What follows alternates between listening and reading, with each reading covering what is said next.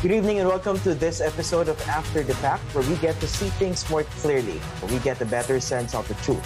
Let's begin by dissecting the news. The National Union of Journalists of the Philippines has come up with a new ethics guide. Now, the timing couldn't be better. Already, journalists are in the thick of covering candidates in the 2022 elections, particularly those running for president. Never mind if the official election period won't start until January next year. Now, the NUJP manual provides a practical guide to several issues confronting journalists here in the Philippines. Conflicts of interest, the lack of genuine independence, weak self-regulation, for instance. Now, case studies cited were quite interesting and should serve as a wake-up call or trigger an examination of conscience among practitioners. Tonight, we'll put a spotlight on journalists and their ethical dilemmas, especially in covering the all-important elections next year. Now, be part of our discussion. Send us your questions and comments on our YouTube live chat or tweet us using the hashtag #ANCAfterTheFact.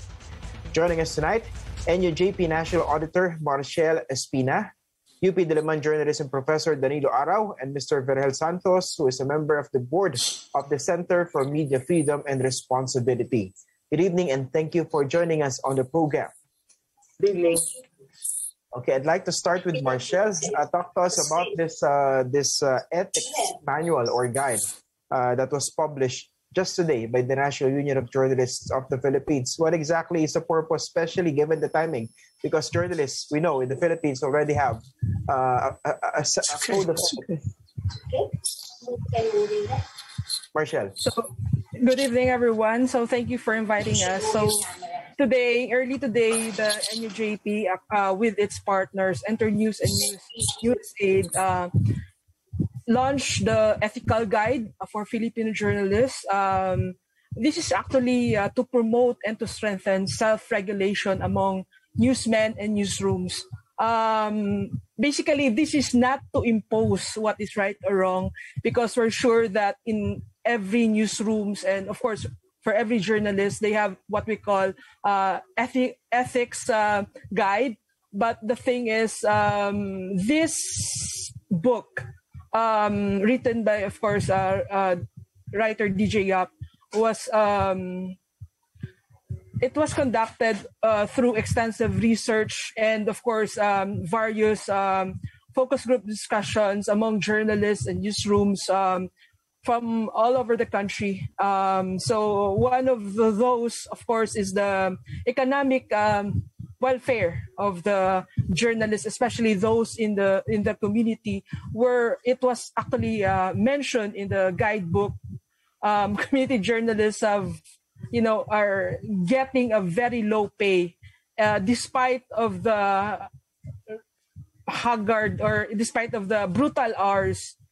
Amid the threats and all. So this is the reason why this project was launched. And of course, it, as what DJ Yap has said earlier, this is sort of a love letter to the incoming journalists that will serve as a moral courage and guide as they as they go into the world of journalism. And as we all know, you could be lured to the perks of the job. So okay, thank you.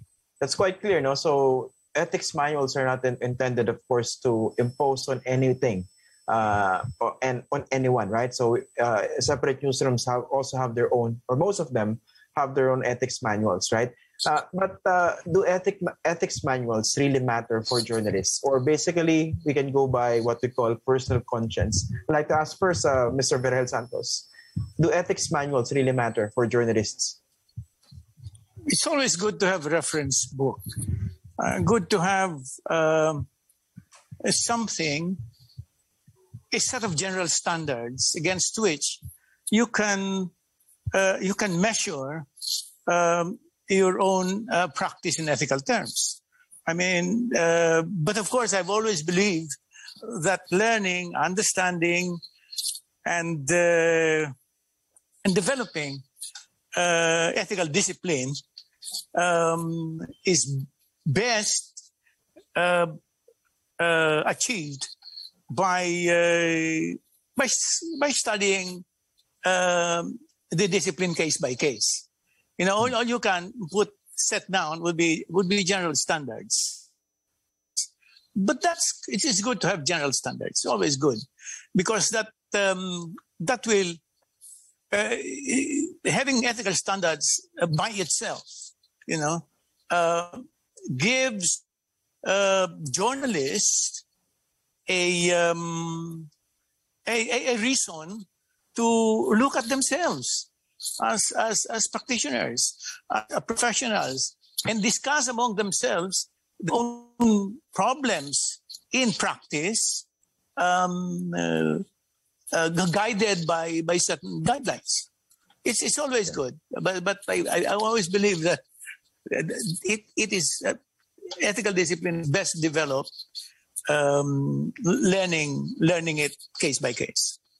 Okay, but can a journalist basically go by his personal conscience, or based, of course, on personal upbringing to be able to deal with certain ethical dilemmas? Professor Aro, would you like to answer? Yeah. Of course, personal conscience is important, but as Berhel said, personal conscience should be based on the vast experience of other colleagues in the profession. So that's where stewardship would be very important as a principle in journalism, aside from truth-telling. Now, the strength of the NUJP ethics manual that was launched today stems from the fact that it is not just normative. By normative, we mean telling, making recommendations on what journalists should do, but it's also empirical. So the normative and empirical dimensions of journalism would be combined in that particular manual. So it gives users, a more holistic perspective on what journalism is. And it's good that the title makes it specific to Filipinos, because you might find, not really strange, but what you might find unique about the studies of journalism in Europe and in the West would be the combination of theoretical, empirical, and normative dimensions. Here in the Philippines, we have a very, very strong normative tradition when it comes to journalism, because we've been through a lot, not just in terms of what we went through during martial law, but in terms of the vibrant debate that we have regarding ethics. And at one point or another, we may have been, on the opposite sides of the fence regarding the handling of specific journalism-related issues. So I think that's the vibrancy of the Philippine press that's reflected in the NUJP manual. Okay, we know, of course, that there's such a thing as universal standards, even for journalism. But of course, you also have the intricacies based on the experience in individual countries or cultural dimensions. For example, in the Philippines, let's cite a very concrete example. Taking money from sources. Is that a universal? Is there such a thing as a universal rule regarding that? And anybody would like to answer that first? Okay. Can I answer that first? Is it okay? Again. Okay. Believe it or not, in other countries, especially impoverished ones, the acceptance of bribes, they don't call it bribes, but accepting money from sources is somewhat a given. Although they don't say that particularly explicitly in their manuals, but they are a bit silent in terms of the guidelines. So here in the Philippines, of course, the general rule, if you ask me, is don't accept anything. But you'll be surprised that there are certain manuals and there are certain internal guidelines in news media organizations that would allow for certain nuanced acceptance of gifts. For example, there's a news media organization that would say that 2,500 is the benchmark that you would declare. So anything above 2,500 you can declare, but anything below it, you don't need to. Other news media organizations would say that it's okay to accept things in kind, but if you accept things in cash, then you're not allowed. I think that's the problem, Christian, with the dynamics of the dominant news media organization, which are inherently profit-oriented. Sometimes you can understand where the situation is coming from because there are certain owners of media that cannot afford to provide for the financial needs of the journalists. So they exercise some degree of flexibility. And sometimes being understaffed in the community press, perhaps Marshall would be able to explain this in more detail. Sometimes journalists would also act as advertising staff where they would where they would be asked by the owners to accept or to give out solicitation letters to their sources of information, which we all know would compromise our duty as journalists. By the way, at the outset, I'd like to make this clear to our viewers now. This discussion entirely is not intended to demonize a profession. At any rate, it is not meant to discourage people from joining journalism. This is basically some form of self-examination to be able to serve the public better, because a free press is integral in a democracy. Sorry for that brief lecture. Before I go to Mr. Viral Santos, Marshall, I'm curious because I was reading the case studies that mentioned in your ethics manual. Why didn't you name names when you cited examples? For example, the coverage of the Manila hostage crisis. Bakit generic lagi in a certain news organization? Why don't we call a spade since this is the business of journalism? Okay, that's a very good question. But I think, of course, we really don't. That's what you've said earlier. We don't want to demonize. Just want to use your word, because of course, we're not saying everyone is perfect, right? So we just want to. We just want to generalize. We don't want to pinpoint. We don't want to tell them that, hey, what you did was wrong, or it's not right. As what the guide is intend to do. This is just this is not to impose. So as to your question, why we didn't name names, it's a general thing. I hope I did answer your question. Kasi my point, siguro Mr. Viral Santos can also weigh in on this, no? Of course, in journalism, we call a spade a spade. We don't mince words if warranted. But in this case, for instance, do you still sense in this day and age a prevailing attitude among journalists to protect their own, even to a fault? For example, do you think there should be more coverage of issues concerning newsrooms, for instance, as they do in the United States? Mr. Santos. Protection must be deserved, for one thing. And journalists must be prepared to be revealed.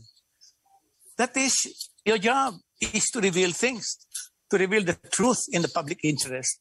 You yourself, as a revealer of such truth, becomes part of the public interest. You, by being a journalist, you are holding yourself up to a certain standard. Who are you to rake up things in people if you yourself are not prepared, to be revealed yourself? So that's one. Now, in the case of taking money or taking anything, there is a definitive difference between taking money and taking something in kind. Why? You take money, you are given the latitude of choice what to do with that money. When you are given, say, a book, you're not given that choice. You are stuck to the choice given you by the giver.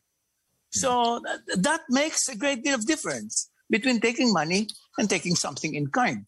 Now, that is not to say when something given in kind happens to be a house and lot. Now, that is something you will have to start defining where a gift in kind does not fall under that simple category that I described. But how do you determine that? Because I think this is also cultural. Some journalists cite this, In the Philippines, basically, gifts are common, and accepting gifts may be acceptable to many people, including journalists. So where do you draw the line? I tell you what I do. When I accept gift, I make sure that the gift I accept is something of such value that I myself can afford to give. And therefore, I am given a gift, I give a gift back. This is to even out the situation. This is how I do it. This is a very personal sense of ethics of mine, But that's how I do it. I don't know. Ethics is a very to a certain extent, it's a gray area, ethical discipline. So you will have to, as practitioners, you'll have to come together and decide for yourselves. Although in the end, you will be left to yourself to decide whether something is ethical or not. In the end, that's how it is. Basically, your set of morality will be at play. Exactly. That is the basic. The basic, no one the is basic looking. Foundation is moral philosophy. Similar with law. Law is founded on moral philosophy. Ethical discipline is the same. Okay. Now, Professor Arao, this so-called Old Boys Club, I think this is also common in other institutions, right? Specifically the military, doctors also. In journalism, do you think there's a need to revisit, re-examine, or even perhaps dismantle this Old Boys Club? Basically, keeping things secret. Kunwari, shenanigans within certain newsrooms, within certain groups of journalists, huwag nating ilalabas yan kasi yari tayo dyan. No? We protect our own, again, even to a fault. Of course, protecting our own would be good, especially when it concerns issues like press freedom or media repression in general. But the concept of the Old Boys Club, I even don't like the term because it's not so politically correct, should be dismantled. In the sense that if there are certain weaknesses in reportage, we should be able, to use your words, to call a spade a spade. We should engage in what we call constructive media criticism. To some extent, the Center for Media Freedom and Responsibility does that through its criticism of certain coverage. So positive coverage is praised, negative coverage would be subjected to jeers as opposed to cheers. So that kind of dynamic should be done. I do remember when I was still a little bit involved with CMFR, there was resistance in the newsroom. And in fact, we were being called, God's gift to journalism for doing that. But right now, to be fair, there are certain gatekeepers and editors who are now open to constructive criticism. And in fact, they're very thankful if ever there are certain feedback that they receive regarding, certain errors in the production of journalistic content. People can do that privately. But of course, if you want to do it publicly as well, you can do that for as long as the level of discourse would be civil enough to have a productive dialogue. So we have to be open to that kind of a possibility because in other countries, that's what's being done. You tend to criticize each other's reportage, but you don't feel offended and you don't think it's unprofessional in any way. In fact, that's something that we should be open to. Oh, huwag masyadong balat sibuyas. If you don't want the Exactly. politicians or the sources to be onion skin, you cannot also be onion skin, no? Marshall, kanina, I think there was a word that Danny mentioned. You mentioned apology, no? As part of dialogue, no? So, for instance, dito, I think it was yesterday, there was quite an unusual apology given by the DZRH, directed not just to the team of Leni Robredo, Vice President Leni Robredo, but to the public at large. Do you see that, first, that can be considered as a positive change, no? But do you think that should be more common now in terms of accepting or acknowledging mistakes by journalists? Kasi I think traditional, very, very, very protective of mga journalists, no? Parang many of us have mastered the art of apologizing without saying sorry. Marshall.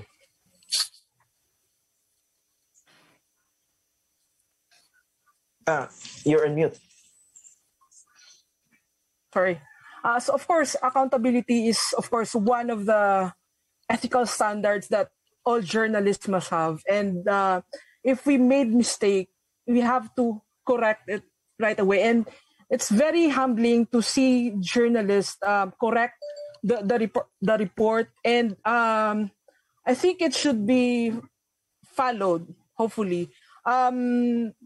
Just want to cite an experience here in Bacolod wherein there was when I was editor for of course a daily newspaper, there was a time that we were doing this live simulation of airport crash. So it was live on Facebook, and then of course our reporter forgot to put the caption, and the thumbnail is showing the bloody scenes.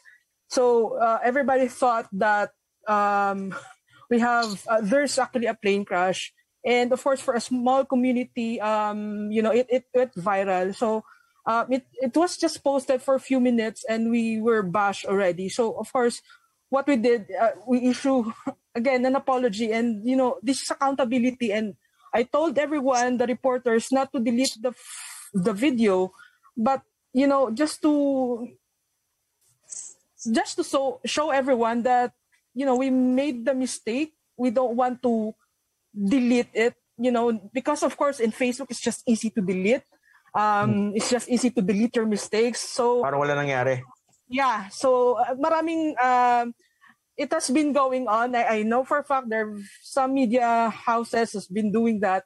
If they there's an erratic report, they just delete it right away. So for me, just to show accountability, hey, we have to correct our report, but we should not delete it. And that is a good gesture from the reporter to apologize and have that accountability. Okay. By the way, later on, we're going to talk specifically about ethical dilemmas that are expected to be encountered by journalists who will cover the 2022 election campaign. But at this stage, siguro, let's try to be more specific. I think this is hardly discussed on national TV. Speaking of accountability and conflict of interest, I think one of the case studies mentioned in the report was, in the manual, was the idea or the fact that certain journalists are endorsing products. Mr. Viral Santos, what's wrong if you have journalists selling you products, let's say on TV? What is very wrong? It is very wrong. It gives the clear impression that you are biased for that product. And one of the first rules of journalism is fairness, And whom you are supposed to be fair to, It's your public. The first sector that you must be fair to is the public, And if you, for instance,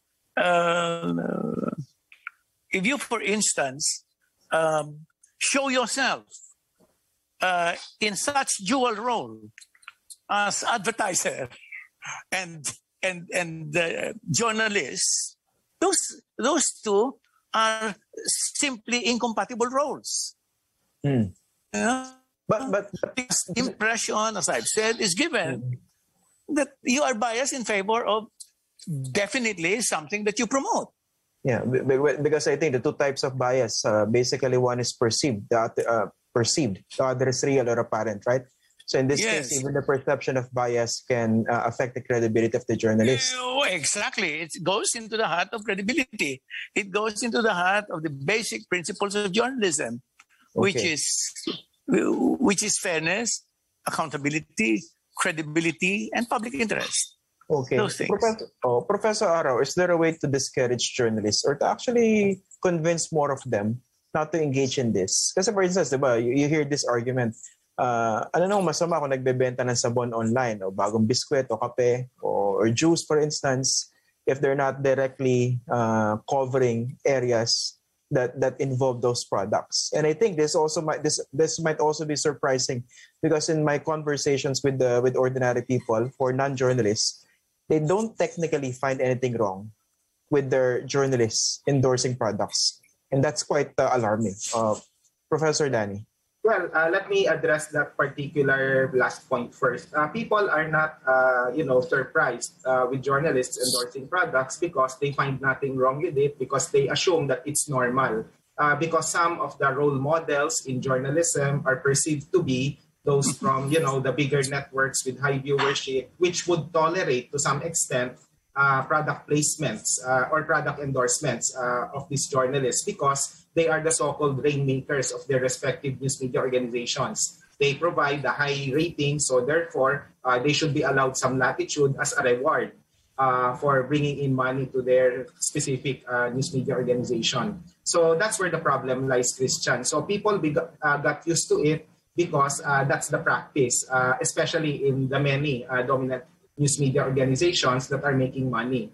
Now, what's wrong with that? Basically, as Berhel said, it's potential conflict of interest. What if the company that produces the product you're endorsing would go on strike. The workers would go on strike there, and you're assigned to cover it. I mean, it presents some form of an awkward moment for you. You're an endorser of that product where the workers of that company are staging a strike. So how would that look in terms of perception of the readers? Number two, people may, it can be counter-argued that, you can just assign other reporters, to cover that particular company and then leave you out of it.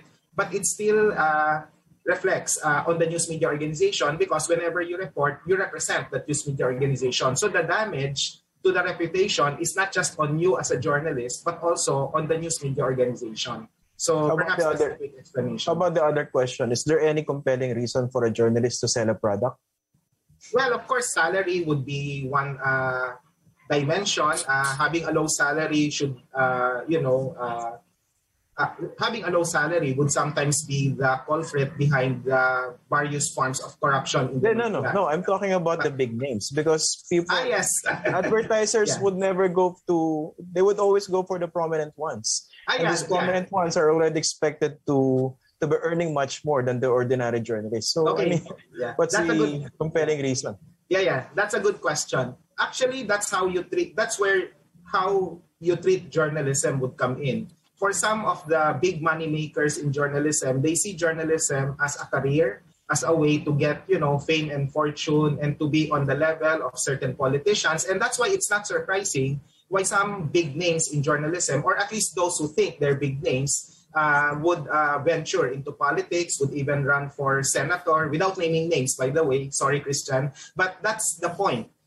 They have a certain brand of journalism that goes against journalism. And usually these are the people who are not, too ashamed to endorse certain products, even if it is patently unethical. Okay. Later on, we're going to go to the much bigger issues in terms of ethical dilemmas in relation to the coverage of the 2022 election campaign. In the meantime, we're going to take a quick break. After the fact, we'll be right back.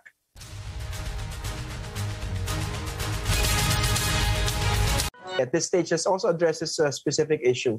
Usually, when you have ethics manuals, usually the expectation is that they would be followed by the rank and file, by the lowly journalists, and that the editors or media owners can get away with things. Meaning, it's different what the ordinary journalists are supposed to follow out in the field or in the newsroom, but they see something different as far as the practice of certain editors and media owners are concerned. How do you address that specific dilemma, Marshall? When I first came into the media, I have no idea. Unfortunately, my editor, my publisher, didn't even talk about the environmental journalism. When I first 2 weeks into the job, I received an envelope after an out of town coverage, and I was actually disappointed because I thought this is just in the movies, and it's actually happening in real life. Some journalists who saw me, encouraged me to receive it because it's okay. But again, for me, it's not. So they also told me not to mention it to the editor because it could get me fired. So it happened again to this is election period. I remember 2012, 2013. When I received another, I actually brought it up to my editor right away, and he explained to me that, of course, we do not judge because, again, my colleagues are receiving low income, but this is part of the gray area of this journalism. Okay. If you're not gonna receive it, you might get ostracized or whatever. But it's again, it was mentioned earlier that it's some sort of a, we accepted it. This is what is going on. But of course, after I made the commitment that I don't want to do anything with this. The problem with community journalists is because it's a small community. We know everyone. We are close to the source. And sometimes even if you're not close to the source, you are perceived as close to the source. Talking about experience, there was a time that they thought that I'm part of the payroll of the governor. Because when we do the interview, the governor likes to tease me because I'm the youngest among the group at the time. So there's that perceived closeness. Yeah. So That's very true. And sometimes that can be very scandalous. No? If I may share, one time there was a politician very popular now who, I think in a gathering, inakbayan ako, sabi sa akin, ito parang kapatid ko na to. No? I was the last to know that's how he saw that relation between us. But in fact, I hardly interviewed him. Sometimes politicians tend to be that way, di ba? At this stage, pag-usapan natin yung another question, Mr. Vergel Santos. Ito, anyone can also answer after him. Can journalists afford to be objective in an election coverage? Quote-unquote objective. Mr. Santos. Objectivity is a myth. I mean, we are so fixated on objectivity. Objectivity and neutrality. Journalism is not about objectivity and neutrality. Journalism is about truth in the public interest and fairness. Objectivity is something, if it's at all a virtue, it's a virtue in something strictly empirical, like science and mathematics and things like that. But every time as a journalist, you make judgment. You make a judgment on what to write about, how to do it, when to publish it. These are all judgments that you have to make. And by making those judgments, implicitly, you throw away objectivity. Now, all you need to do is ask yourself, am I writing about the truth in the public interest? And am I being fair to all the players in the story and to my audiences? Those are the things. The problem with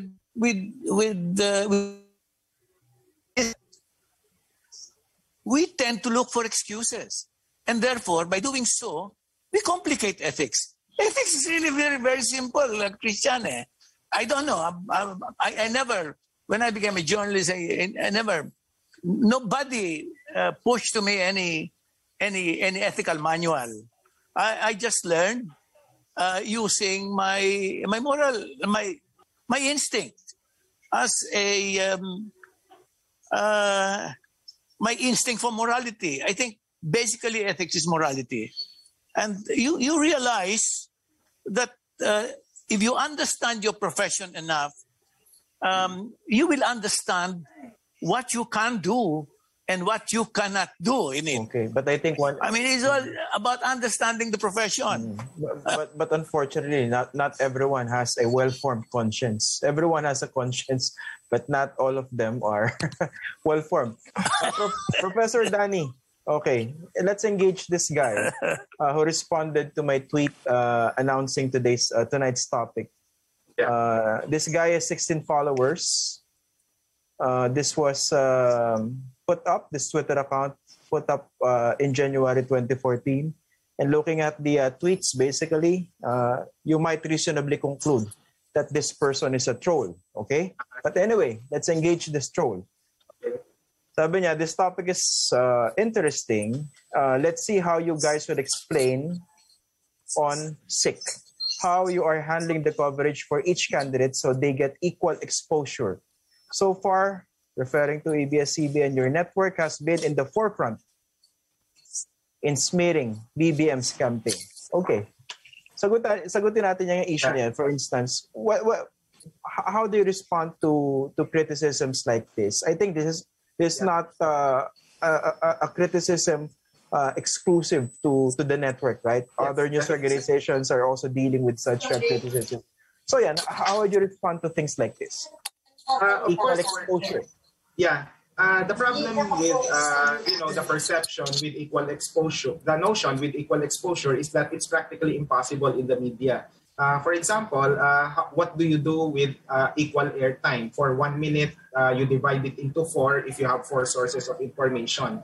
That's not the case because you look at the quality of the content, of the statements of your sources of information, and from there you make the judgment call. Yeah, the news value. Yeah, you make the judgment call in terms of what to put in that limited time that you have. We have a certain bias for the truth. So in the context of truth-telling, what do you do in a situation if one presidential candidate, for example, would engage in denialism, would engage in, fake news peddling?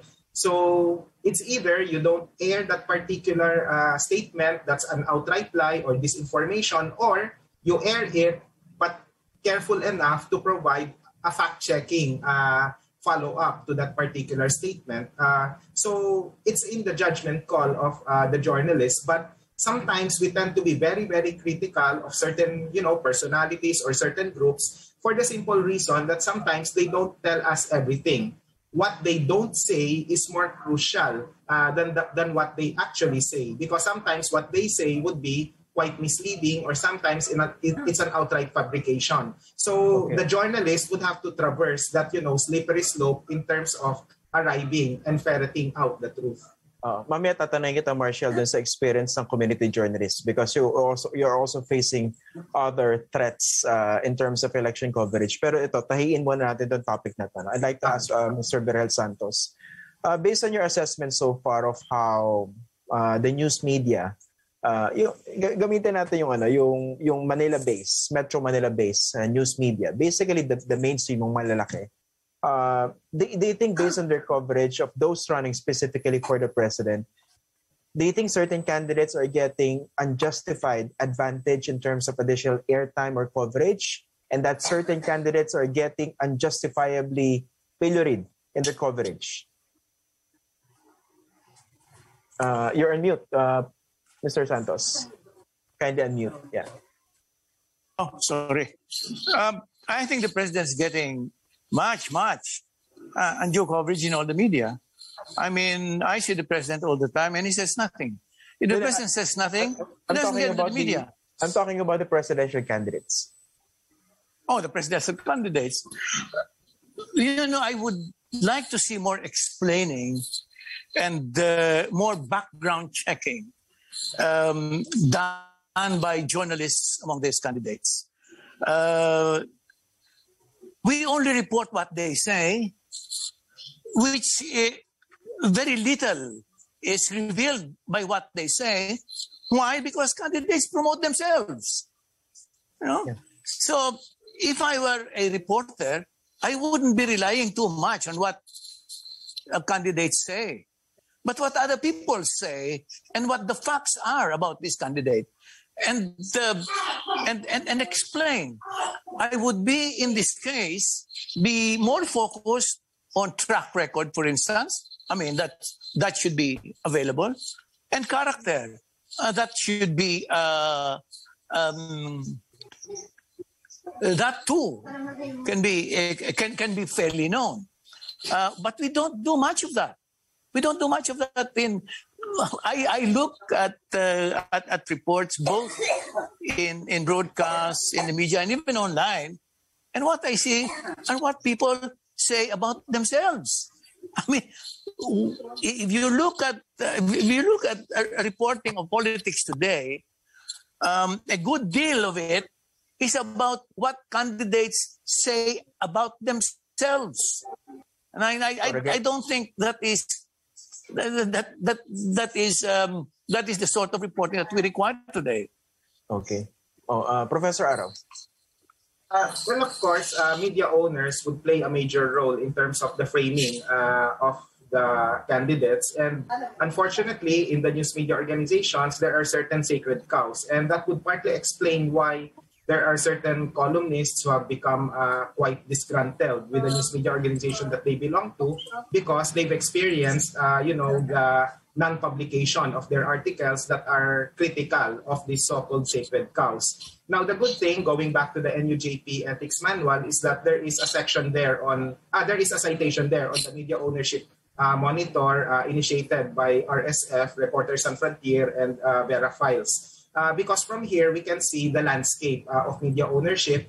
Of course, it needs to be updated to incorporate, the shutdown of ABS-CBN. But the fact that there are certain owners of news media organizations who are close to Malacanang, it's very, very telling on the kind of coverage that's being provided. So going back to your question a while ago, that would partly explain why there are certain candidates that are unjustly pilloried. But at the same time, to the credit of the emerging number of news media organizations that are becoming critical, so there is also an attempt toward fair coverage, but fair in terms of truth-telling, not fair in terms of personalities. Okay. Marcia, let's talk about the situation sa mga community papers, sa community press. We know the challenges there, no? Because you're covering politicians or candidates up close. So iba dyan, may mga ties na hindi maiiwasan, di ba? Pwedeng ka mag-anak na ganito, kaibigan na ganyan, anak sa binyag, inaanak sa kasal, etc., etc. Mga politiko, basically. Just, okay. Hindi pa ako tatawa lang sa reaction ni Sir Berhel.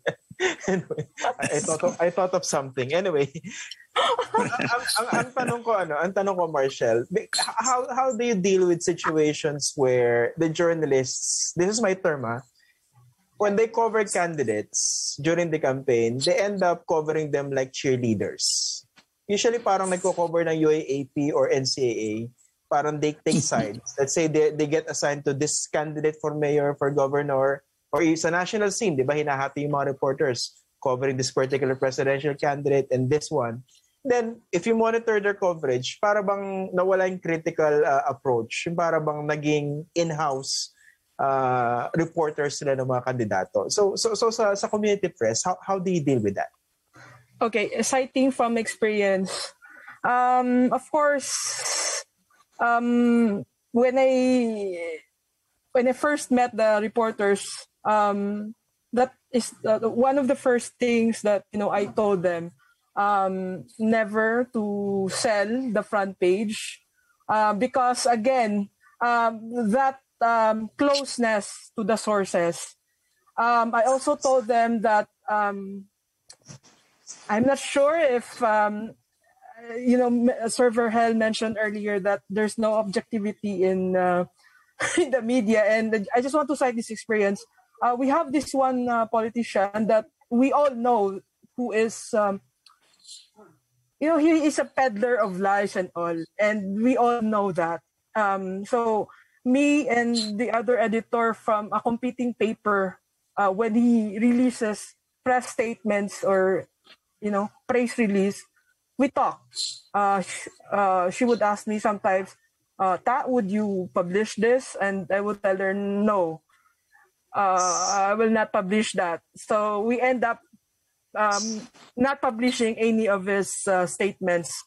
I'm not sure if you agree with this, but I think community press has more leeway because in terms of, like for example, politician, it's the discernment of the editor, right? When you see the write-ups of, when I see write-ups from my reporters who are citing other side, or is not, as what you've mentioned, being a cheerleader of a certain politician, and they would not publish it.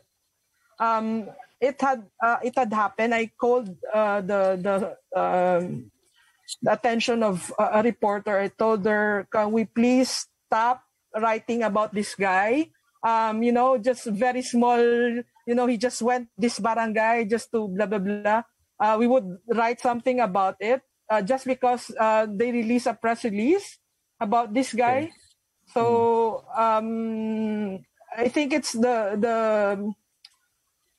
there's that leeway somehow because, even if the owner or the management would tell the editor to publish this, at the end of the day, it's still our call. And, citing from experience, I don't remember my publisher telling me what to do. So it's that's the sort of, how we do things. At this stage, before we end, I'd like to ask Mr. Verel Santos and Professor Danny Arao. Basically, what do you think are the most grave challenge confronting the independent press covering the 2022 election campaign? Mr. Santos. One is fixation on objectivity and a fear of making a judgment for themselves. I mean, news people should make judgments for themselves, so long as the judgments are based on facts, and so long as all requirements of fairness are met. But the problem with news people today is that they are so afraid to make a judgment. They are so afraid to ask brutal questions. They are so afraid to put sources and subjects on the spot because they think they might be overstepping the lines of neutrality and objectivity. I think, to me, that is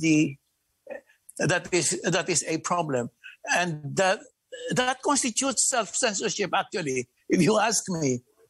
But then again, now we also discussed here the role of owners and editors. These are crucial. And what do you do when you have editors and owners whom you think favor certain subjects? The problem is that we don't report on ourselves enough, on the media. Because if we did, we could always leak to other media what might be happening in our own that we can't ourselves publish. We used to do that in the old times, knowing that something could not see print for some reason in our own paper, we leak it to another paper. Yeah. Okay. Danny, very briefly, because we don't have much time anymore. Basically, it's the fixation on personalities, on the visual spectacle and the grand circus, where the election coverage becomes reduced to a horse race. So we tend to focus more on personalities, which reflects the personality-based politics in our country. And I think for journalism, there should be some effort to focus more on the substantive issues, focus more not just on the sound bites, but also on the burning issues of the day. By all means, let's make press freedom an election issue, for example, along with other threats on our democracy. Because the 2022 elections is a make or break insofar as our democratic institutions would be concerned. So the media would need to step up. Okay. Thank you very much, gentlemen, and Ms. Marshall for joining us tonight. Maraming salamat. Thank you, guys. Christian. Maraming salamat. Thank you. Okay, so that's it for tonight. This has been your host, Christian Esguerra. You can watch this episode again on I1TFC or listen to our podcast on Spotify. Now, for recaps and other exclusive content, subscribe to the ANC YouTube channel and catch up with us on Facebook, Instagram, and Twitter. See you again tomorrow after the fact.